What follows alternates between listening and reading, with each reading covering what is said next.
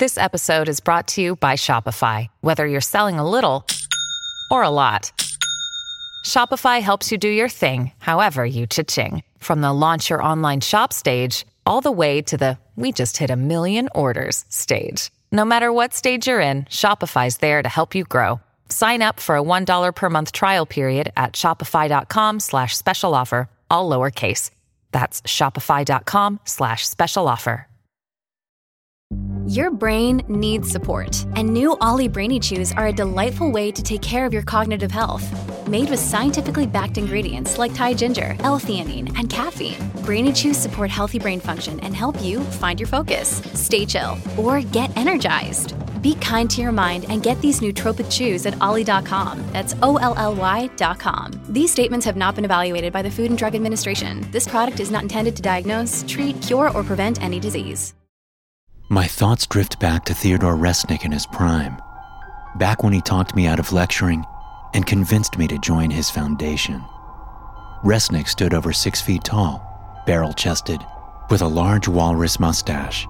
It was fiery red, but streaked with gray, much on par with the cigars he was always so fond of smoking.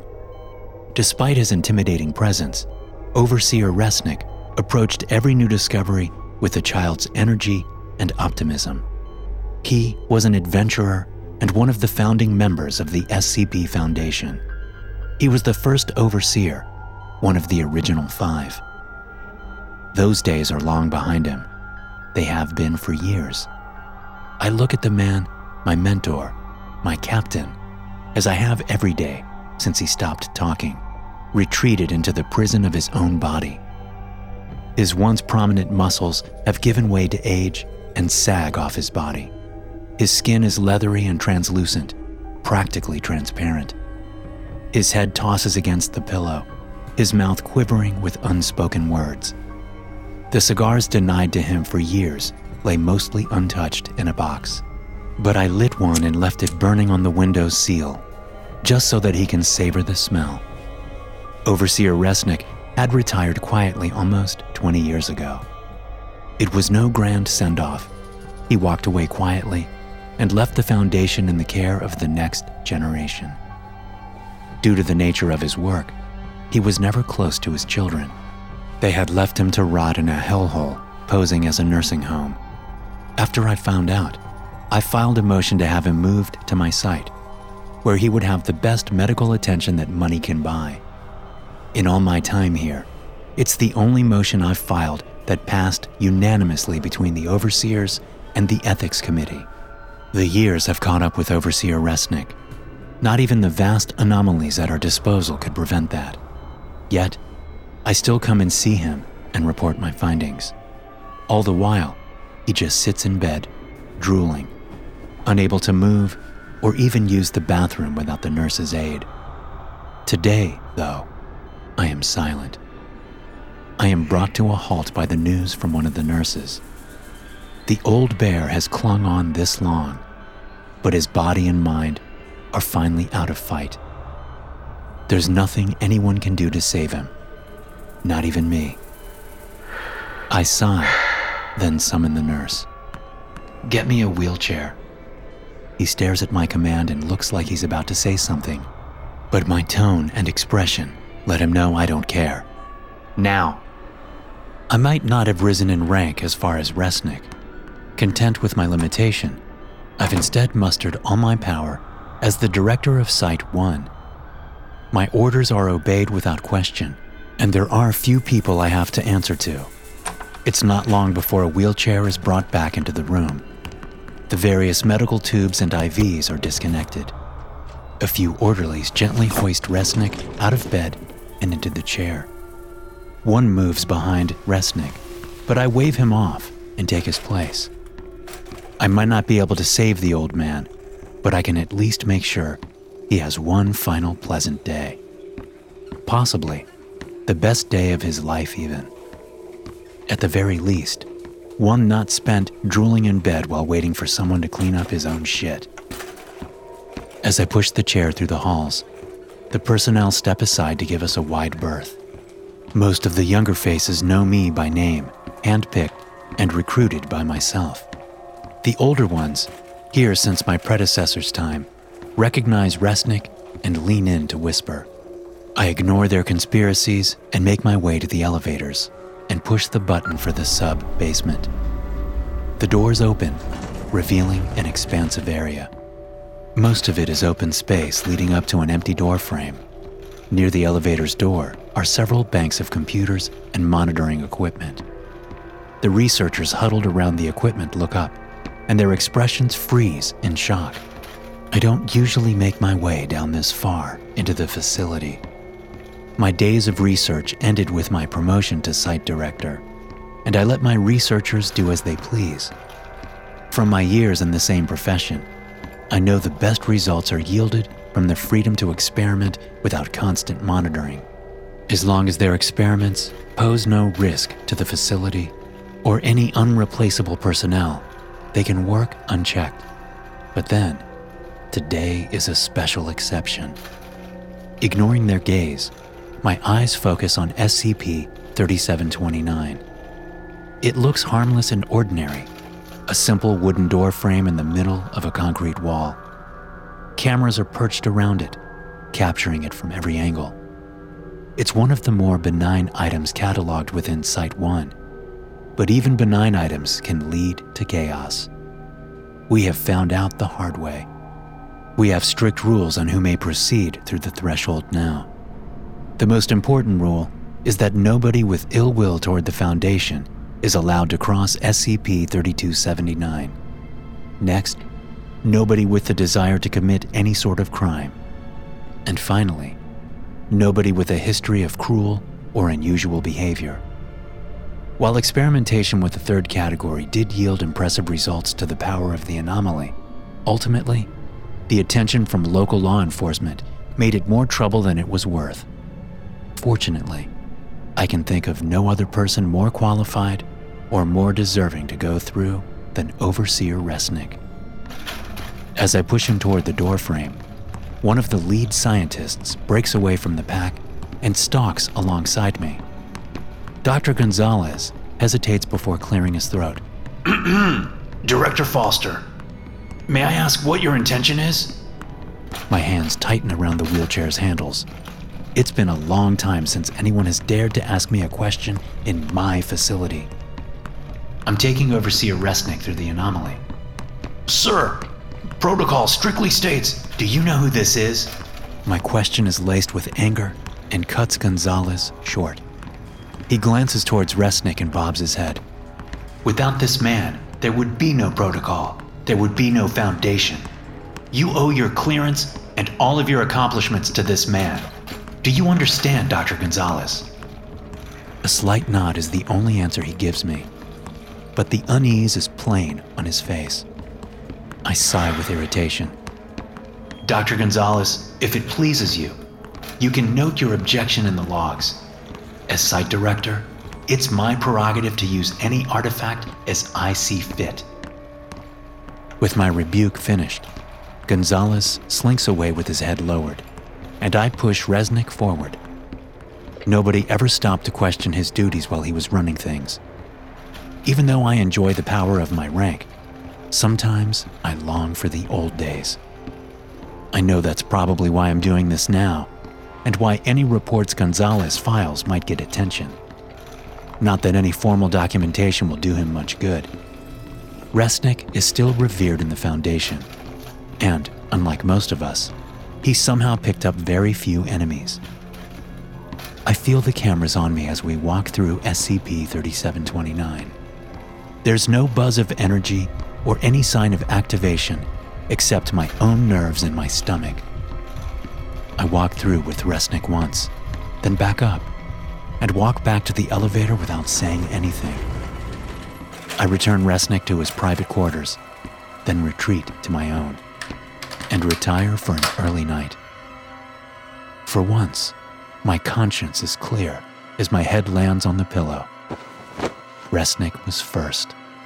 Though we both walked through together, the event will be confined to him. The old man will wake up to the best day of his life.